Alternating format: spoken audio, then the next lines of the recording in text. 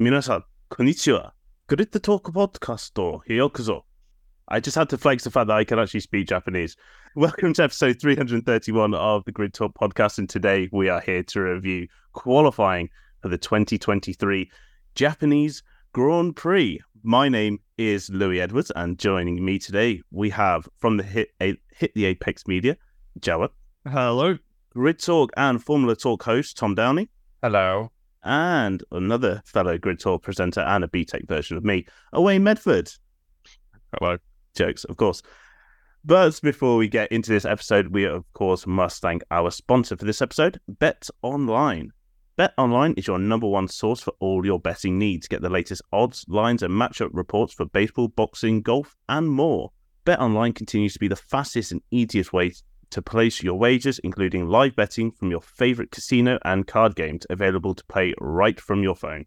Head to the website or use your mobile device to sign up today and get in on the action. Remember to use the promo code BLEAV, that's BLEAV, for your 50% welcome bonus on your first deposit. Bet Online, where the game starts. Jawad, today wasn't really qualifying. It was a romping. I think is the easiest way to say it. Max Verstappen has bounced back phenomenally from Singapore. That Red Bull is working, and it seems to be more dominant than what we've seen at other parts of this season. Yeah, exactly. And I was just reading a tweet from Karun Chandok saying that lap, the final lap that he did in Q3, reminiscent of Senna's Monaco lap in 88 or Lewis Hamilton's lap in Singapore 2018. It was just a phenomenal lap. And I don't want to say, just also because they've got a fresh Honda power unit in the back of that Red Bull this weekend as well, which would have given it extra horsepower. But he just looked connected for the whole lap, going through the tricky parts, the S's, Sector 1, which has been such a sore point for some drivers this weekend because the tyres have really struggled through it. But he hooked it up nicely, and then to better the lap time that he did, his first lap time in Q3 with 1:28.877. Wow, it's to anyone who thought that, after Singapore they were gone, here you go, here's the emphatic statement, and they're back and in a position where they'll likely wrap up the Constructors' Championship tomorrow. Yes, it is very possible for them to do so this weekend. So I think they have to outscore Mercedes by 18 points and make sure they are not outscored by Ferrari by 24 points, which allows them to wrap up the championship. But yeah, it was an absolute mega job from Verstappen today, and it was it was just a sensational lap.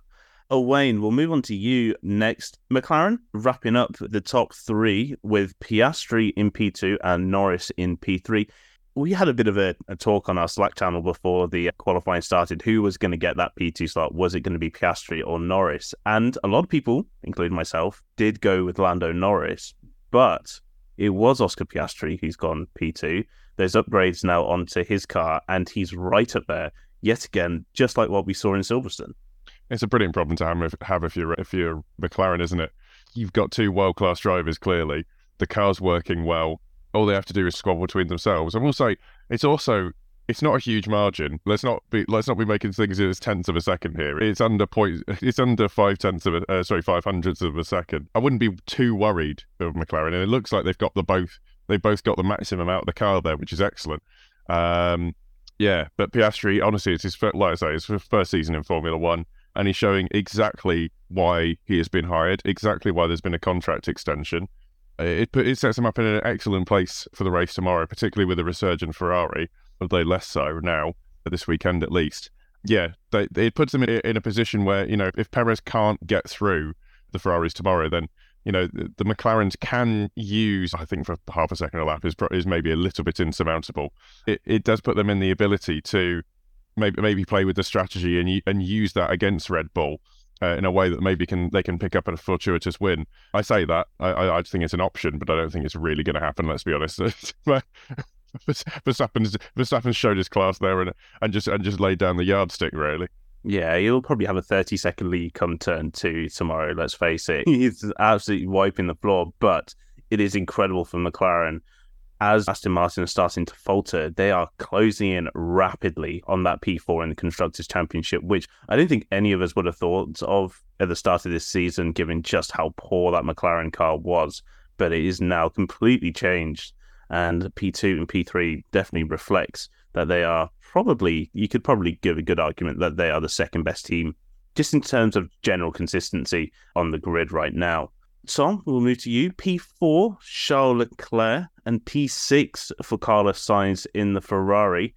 It did look as though they may have been a little bit closer for that battle of P2, but Charles was about a tenth off Piastri, Sainz about 0.3 further back. Do you think that Ferrari's opportunity is going to come in the race tomorrow to maybe get a place on that podium, or is McLaren going to be a little too far out of reach?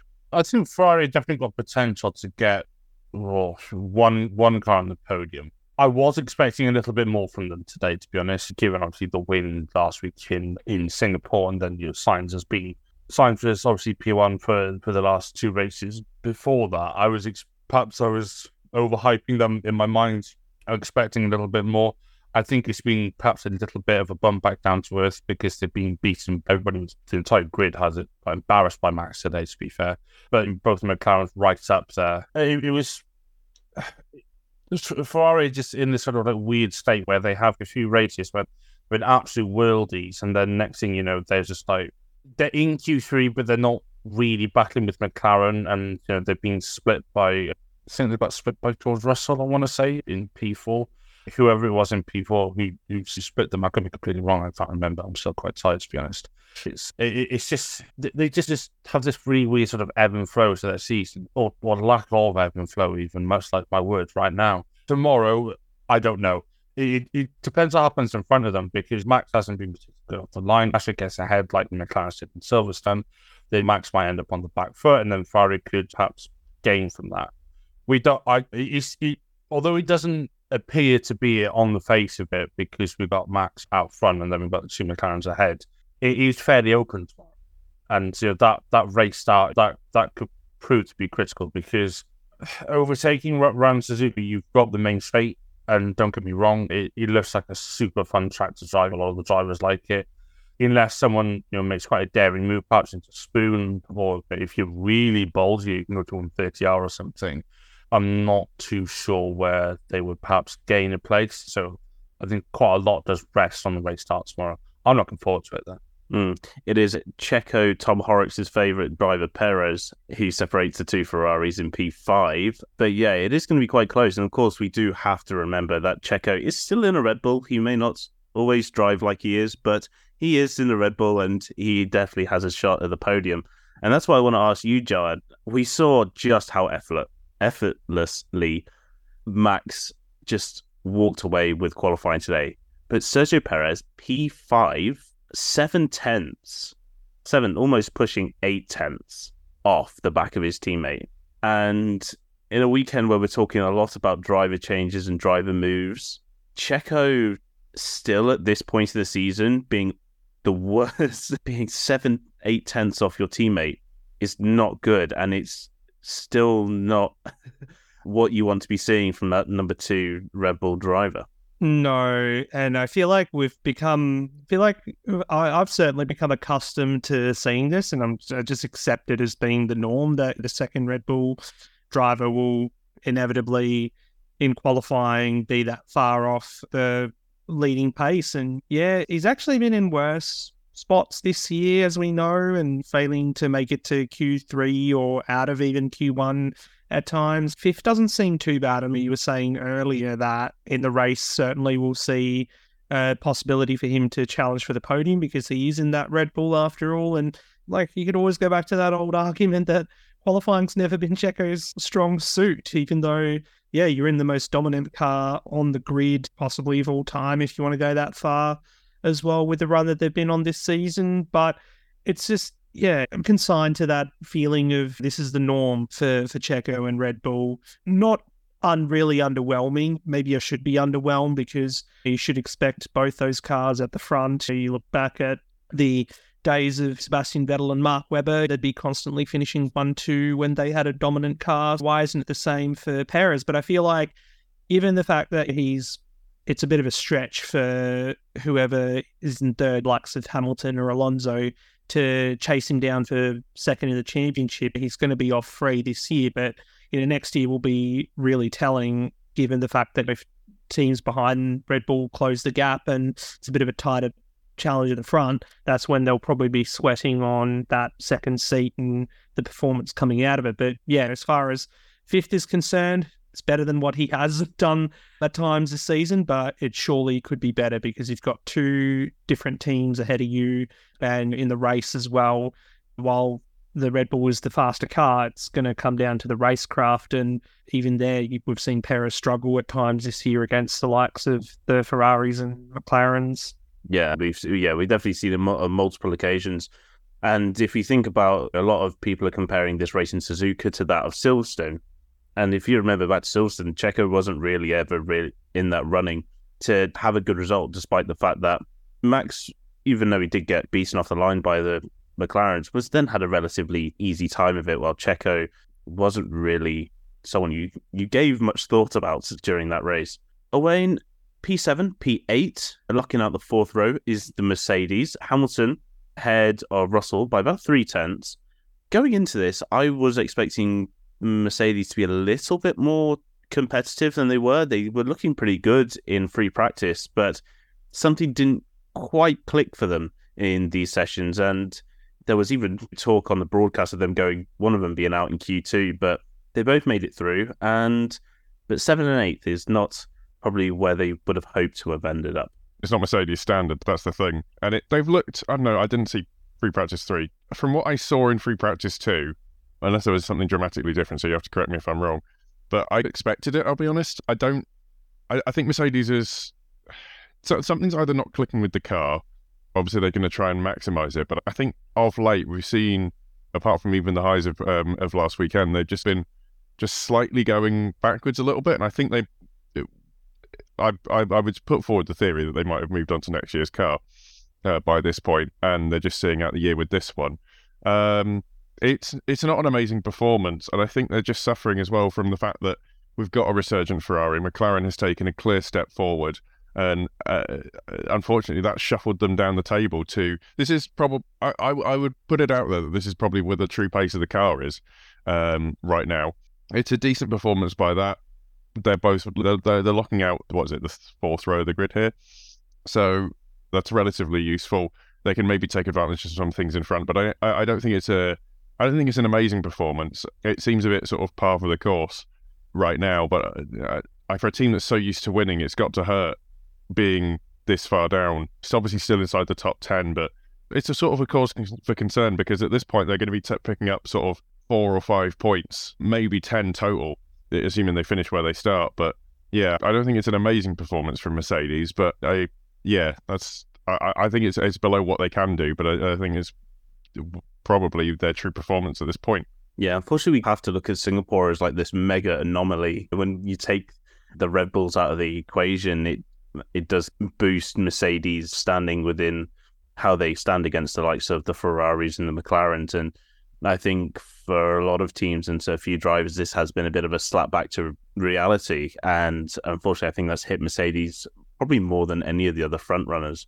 P9 then, Tom, is the homeboy, Yuki Tsunoda. His teammates, however, temporary teammates, as has now been officially confirmed, Liam Lawson in P11. Now, apart from their qualifying results, which for AlphaTauri this season have been good, I think it is time that we do talk about their lineup for next season, which has been confirmed very early this morning that it will be Yuki Tsunoda and Daniel Ricciardo. First, I think, question I have for you, Tom, is, was that the right choice? No. And yeah, that's what you're getting. No. Oh boy, here we go. And I'm aware that we have an Australian on this show. Howard, I'd love you, mate, but you might want to turn your headset off. Danny Rick should not be anywhere near an F1 race seat. He got found out really when he joined McLaren. He did all right at Renault, and then got the pound signs, and then absolutely dropped it. He got absolutely slapped about by Lando for 2 seasons and left a shadow of his former self. He then joined Red Bull as a media personality And don't get me wrong, he's wicked for the team. He's great for F1, and it's good to have him around. But he is not fit to be in a race seat. I'm not saying that he shouldn't have replaced De Vries, because De Vries was absolutely awful, bless him. But Danny Rick, even if this would have been like the Renault era Danny Rick, I would have been able to understand why. What we saw from him that the season McLaren is, when did he win the next year, whatever. That's only because Hamilton and Max got a bit rompy at turn 1, basically. So if you look at how many times he was knocked out in Q1, knocked out in Q2, got lapped by his teammate, all the rest of it. It's just, I really feel for Liam Lawson, because he has proved over the last sort of 3-4 races that he is a quality driver and he is the real deal. He came into that seat midway through that Zandvoort weekend when it was absolutely bucketing down with rain, and he kept the car on the circuit in those conditions, which at a difficult circuit like Zandvoort, all you can ask for. And the other thing I want to say about Danny Rick in that instance is, I know he's out injured, but a driver who has done 217 Grand Prix, you wouldn't expect them to make such a rookie error like he did in Zandvoort that led to a broken hand in the first place. I know he was trying to take avoiding action, but if there are double wave yellows because there's been an incident in front of you, you need to have your wits about you. And he didn't. And look what happened. I know that sounds harsh, but that's what it is. So yeah, I feel for Liam Lawson. Also, the other thing you've got to ask yourself about AlphaTauri is, this is, at the moment anyway, the Red Bull Junior team with that young up-and-coming driver like Daniel Ricciardo. They've got Yuki in there for, a 4th season now? He's been in that seat since 2021. You have to ask yourself, are they actually a Red Bull Junior team? Are they just an affiliate team by this point? There's the whole rumour that they're not going to be, that there might be Andretti, there might be something completely separate next year. So that team's just in a weird state at the minute, with Franz Tost retiring at the end of the year. It's just, it's odd. Yeah, there's a lot. There is quite a lot to unpack with this announcement. I'm sure you'll be talking more on Formula Talk about the sort of the Red Bull Juniors and where they currently stand. But we may as well ask the Aussie how he feels. You do have a countryman already in Formula One. We've already sung his praises earlier in the podcast. Oscar Piastri is doing an amazing job, so it's not like there's a desperate need for an Australian on the grid. But is Daniel Ricciardo still fit to be in Formula One, or maybe should he move on to something else like NASCAR, maybe V8 supercars if he just wants to see out the rest of his career? Is Formula One the place for him to do this? Look, it might surprise everyone that I feel more along the lines of what Tom said earlier. Yeah, he got found out at McLaren, and I thought that's it. That's him done in F1, as sad as it is, because he was through the early days of the turbo hybrid era, one of the strongest drivers. He certainly went over to Red Bull in his first stint and wowed everyone, and then it was just a bit confusing but understandable why he left Red Bull in the first place. But the quote of Christian Horner back then, or what I think it was on Drive to Survive, he might have said it following the announcement that Ricciardo was running from a fight back then, and I still think that applies today when you think about his career trajectory. And this is where with Piastri as well, I'm hoping he doesn't make any silly career decisions, but locking him down at McLaren for another 3 years, which I don't know if we mentioned that earlier, got announced as well. Yeah, and AlphaTauri as well, Toro Rosso, Adidas, Hugo Boss Racing, whatever they're going to be called next year. Their purpose was to bring in new talent for Red Bull. And without going into a rant about Red Bull and their junior program and the way they treat drivers, as I'm known to do, I feel like there hasn't been any driver in recent times since Max Verstappen, really, that you were like, hang on, this kid's going to do really well. Yes, we had Gasly and Albon, but they unfortunately couldn't deliver the goods when they were in the main team. But then there's the argument that they were undercooked anyway when they were selected. For Gasly to go there after a single season at Toro Rosso, and then Albon had a year and a half. What time is that? And can any of us on the show picture Tsunoda ever being a Red Bull driver? That's a dichotomy in itself that You've got this driver who's now going to be going into his 4th season with the team next year, and yet he doesn't look like someone that we can see in a Red Bull Racing seat. So where does the future lie for Red Bull? So yeah, with Ricciardo, while it's all good commercially, and I'm sure the Grand Prix Corporation here is going to get a field day out of having 2 Aussies on the grid next year at Albert Park as well. I feel Lawson, he's shown enough to warrant that he needs to be given a full season, because if not now, when is the question? Has he missed the boat? How would he feel after his result in Singapore, for example, getting the best result that the team's had all season, to then be delivered this news? And what happens when Ricciardo comes back after his injury, whether it's the next race or after that? Are they going to see a decline in performance? And Ricciardo, for me, has never been as good a driver as he was in the past.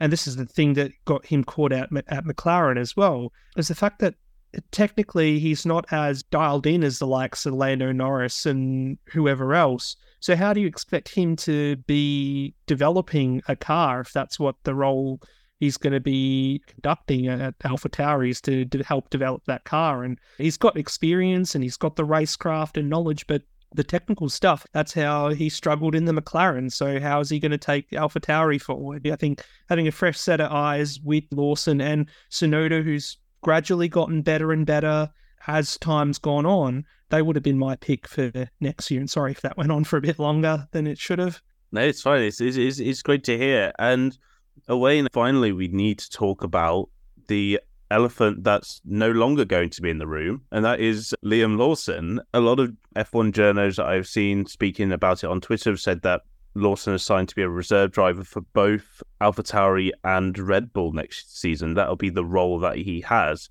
Therefore, that would suggest that he isn't going to be taking perhaps that currently vacant seat at Williams next season.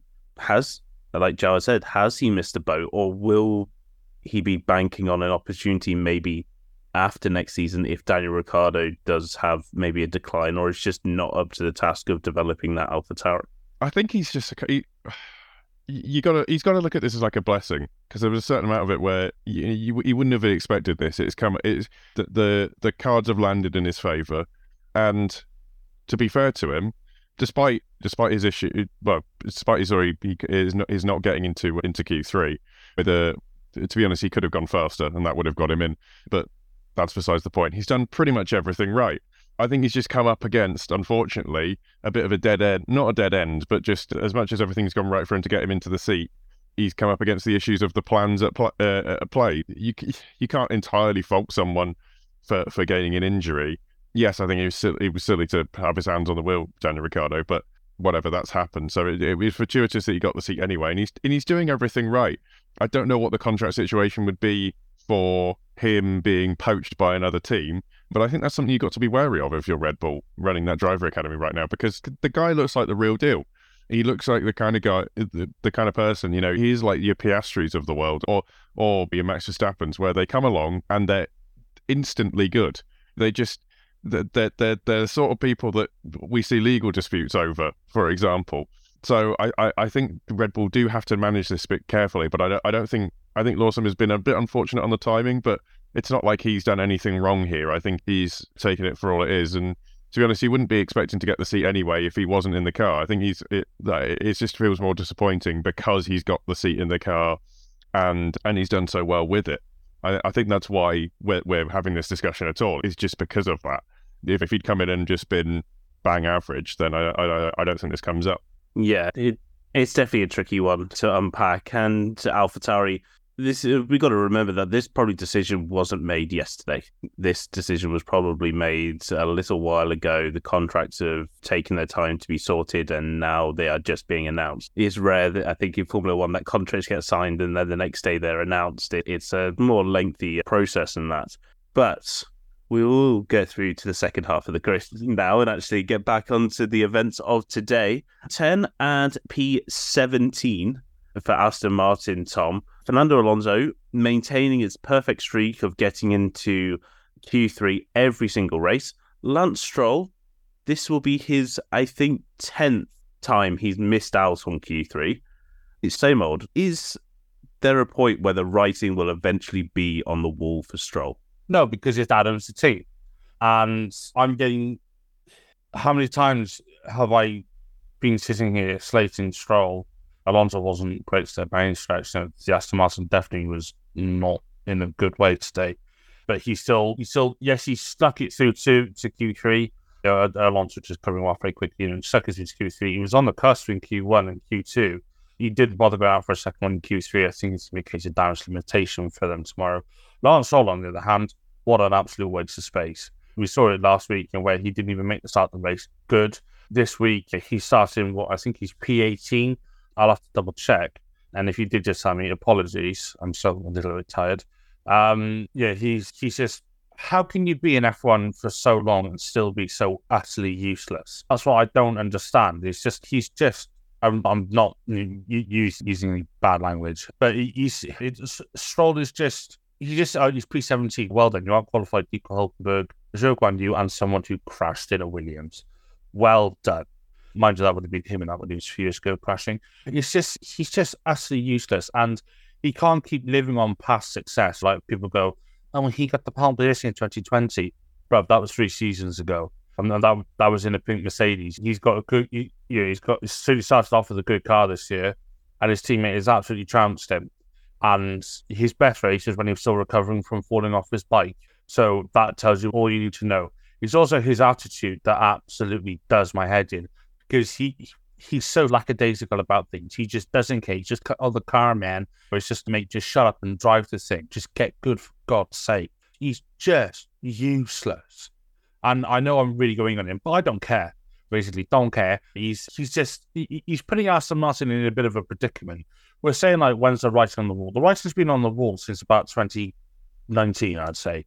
And Aston Martin, they've got the likes of Felipe Drugovich, for example, F2 champion from last year, sitting there, not even getting that much free practice one time, let alone looking anywhere near a race seat. Drugovich should be in that car anyway. He's F2 champ for a reason. He'll be on the sidelines next year because Stroll's not going to be out of that seat unless he decides to try and go and be a professional tennis player or maybe join the recent Harvard, crying into their paychecks or whatever. So he's just, till Alonso leaves, and I don't know when Alonso will leave because he's on a multi-year contract. It's just that I don't know. And Stroll is just pathetic. I don't know when Alonso's going to leave either. I don't think anyone knows, but I don't think even Fernando knows when he's going to leave. It's another season. He probably has a sign in his office that says, I will leave tomorrow. And he'll just always stay there. The Alpines, both out in Q2, Gasly 12th, Ocon 14th. Again, not an ideal qualifying for Alpine. You really should be expecting to see them more in that Q3 fight. But there's definitely opportunities for points. Maybe for Gasly, he's had horrific luck for the last 2 races. He's not completed a single racing lap since August. And then, of course, Alonso in that Aston Martin that is just not looking that brilliant. A good start tomorrow could put him nicely in the points. Yeah, that's provided if their cars don't either trip over each other, like we've seen at points this season, or succumb to their own poor reliability they've had. I think the last couple of races, Monza, Singapore, obviously with Ocon, that we saw bringing out the virtual safety car with the gearbox fail. So, yeah, I definitely thought in qualifying spec that a circuit that doesn't rely so much on your power unit or your engine, that Alpine would probably be a bit further up. But yeah, seeing them knocked out in Q2 with their final laps nowhere near that Q3 time, I don't know whether to be disappointed or underwhelmed or just accept the fact that this is Alpine at the moment. It's mediocrity is becoming quite the norm there at the Enstone team, which is really sad for all the lovely people working there. But yeah, they could possibly move forward tomorrow. Can't rule that out. They've had their own terrible reliability and dramas, inter-team dramas and whatnot. So I think just bringing the cars home in one piece, and whether it's in the points or not in the points, is probably going to be a win for them. Yeah, the Singapore was not a great one. Of course, you have to also remember that their car can spontaneously set on fire at random intervals. Hopefully that won't happen. Away in P13 for Alex Albon, missed out on Q3 by just under 1/10 of a second. A pretty good performance. But his teammate, Logan Sargent, the only driver not confirmed for next season, crashed it on his warm-up lap. Yeah, it's not a good look. It's a difficult corner, in fairness to him. I don't know if it's off camber or on camber, but it is downhill, coming on throttle. I think he might have gone a bit too slowly before sort of spooling up onto the lap. That's what he looked like. He was going onto a flyer, and he just, I think it just kicked out on him, and it started to power slide, and he couldn't collect it. At that point, it's unfortunate. It's one of those things. It doesn't make him look good, and I see. The thing is, I also struggle to think that he would have been any higher anyway. A lot of what he's done is just cost the team a big rebuild job, which, as James Wells said in the interview on Sky, is he'll be fine, but obviously I think he alluded to it. There was the part of the reason that they don't have as many spares maybe as they would like is because of probably the crash damage sustained by Logan Sargent at various points throughout the season. So it's one of those things of, it's not a good look, and you can imagine the pressure is going to get to him now, because it's only going to start to go worse. So he's going to be trying harder to make sure he has to have a good weekend. Every weekend becomes a critical weekend when we're looking at the contracts, and then trying to get the sort of opinion of the team. And that just puts more pressure on, and it causes things like this, and it leads to even more rookie errors, and very quickly you're out of F1 because of that. I hope that doesn't get to him, because I'd like to see for the good of sport, really, someone like Sargent be good. But unfortunately, I think it remains to be seen whether. I don't think he's in a safe seat at this point, and I think that only gets harder from here. Yeah, let's be honest, it's not easy being a rookie in Formula One. And I've always had the opinion that you should always at least give every driver a year before you really start to judge them. But we've seen the way that the season's gone, that fact that De Vries has got the boot mid-season. Oscar Piastri has been challenging for podiums. He almost won a sprint race. And then you've got Logan Sargent, who has yet to score a point. Am I wrong? Has Sargent scored a point this? Yes. You've got it.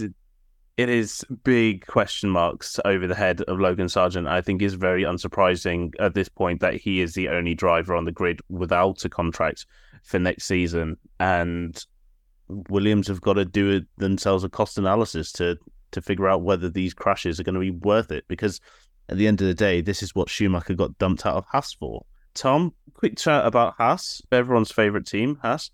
Kevin Magnussen outqualified Hulkenberg. Again, it's quite nice to see K-Mag start to pull his qualifying act together and start actually taking it to Hulkenberg once in a while. Yeah, K-Mag has been rather anonymous this year, and for once, he's actually out-qualifying a decent teammate. Because Hulkenberg's come in and given him a bit of a boot up the backside. You made them realise, oh, hang on, I need to get my proverbial in order. And whilst having some not a great day at the office, let's be fair, I think they're always going to struggle on a circuit like this. It's nice to see that K-Mag is getting a bit of second wind. Do I think it will mean anything like in the long run? No. I think the pace only goes one way, sadly, and they haven't got very far to go tomorrow. So it's going to be a bit of a tough day at the office for them, methinks. But no, it's good to see K-Mag at least up there, and Hulk's always been fairly. He's always been pretty good at qualifying. His race craft and obviously the whole no podium thing is a bit of a testament to that. But yeah, no, it's Haas. I want them to do well because I do like Haas, but that's just in this like weird transition phase a bit. Then. Yeah, there's definitely the shadow of the team that they started out with at the start of this season. It's not been great for their development this year, and they're definitely paying the price for that. And Jared, we will come to you last to talk about a team that, let's frankly, I think most people have just given up on. I think the team is slowly giving up on. Now for Romeo, P16, P19, Bottas outqualifying Zhou by about 0.3. Both of them came under investigation for the stewards for exceeding the maximum amount of time. Both of them been acquitted of that. I think the FIA said that they were going fast enough in the plate. They showed in areas where they could go fast enough. They were, so therefore they got away with it. Yeah, I don't know if the camera quite picked up my eye roll when you said that no further action came of that. Talk about Alfa Romeo in a second, but what's the point of having these rules? And I know we were talking about in the live chat as well on Slack. What's the point of having these rules if they're not going to enforce them or do anything about them? And now apparently they were going quick enough to warrant not getting a penalty. It's a bit of a joke, but anyway, until something happens, an accident or something, they're not going to really do anything, are they? But yeah, Alfa Romeo, can I just copy paste the go-to grid talk line of, they're just sitting there waiting for the Audi money to roll in, basically. their season, and there's nothing really more to go into about their individual performances. Bottas did fall off his bike earlier in the day on his way to the circuit. Someone got a good picture of that. Maybe that was a sign of what was to come in qualifying as well, with his elimination in Q1. And yeah, Joe being the last of the classified qualifiers. So yeah, I don't really see them doing anything in the race or moving forward as much. So yeah, they're just biding their time. Another day at Alfa Romeo. Yeah. I have always had a slight feeling that if the Chinese Grand Prix get cancelled every year, Zhou would just keep having his contract renewed until he could finally have a home race. All the sponsors that have backed him into the sport so far could finally have their full marketing days in Shanghai. Maybe that should be a good tactic for Zhou, to try and get the Chinese Grand Prix cancelled every year, and maybe he might stick around for a few more years. We have gone through all 20 drivers. It's time for some predictions for tomorrow's race. Owain, we'll start with you. What is going to be your podium for tomorrow's race? I thought by making a joke of being like, I don't know, Gasly for the win with Ocon in second and Bottas in third. But let's be honest, it's just gonna be Verstappen. It's just gonna be Verstappen. But failing at getting apart from an incredibly humiliating mechanical failure for Verstappen, or a sort of an uncharacteristic crash, he's going to be in first. I'm going to go with. In fact, I'm just going to go with the first three things. I don't think there's going to be a change of position. I think I'm going to go Piastri second and then Norris third. Fair enough. What about you? I'm going to say Max is going to be P1, but I think the McLarens are going to be the other way around. I think we Norris P2, and I'm backing Piastri for P3. Okay, there was got a theme going. Jared, are we going to break it? Yes, yeah, top three stays as it is for me: Verstappen, Piastri, and Norris, and just getting excited at the fact that we might see Oscar take his first podium in F1, and at a good time as well for the Australian audience. Yes, it's a nice one for the Japanese audience as well. I am going to go with Verstappen to win, Lando Norris in second, and Checo Perez to finish third. And then quickly wrap it up with bold predictions. Owain, bold prediction. Mercedes 1-2, just based on tire on tire saving alone. I'm going to go with that. Fair enough. Tom? I'm going to say Stroll keeps it out the wall. Fair enough.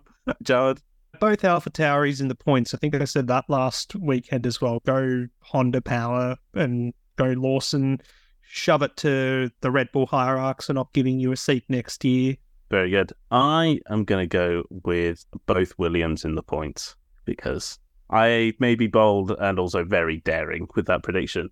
That is the end of our show. And as ironically, the sun is now setting in the land of the rising sun, so does this podcast come to the end. So thank you everyone for listening. Of course, Grid Talk is available on YouTube, where most episodes are recorded live, such as this one, as well as Amazon Fire, Spotify, Google Podcasts, Apple Music, Verbal, and Pocket Cast. Just search for Formula One Grid Talk Podcast for all of our back catalogue of shows with previews and reactions to qualifying and race results.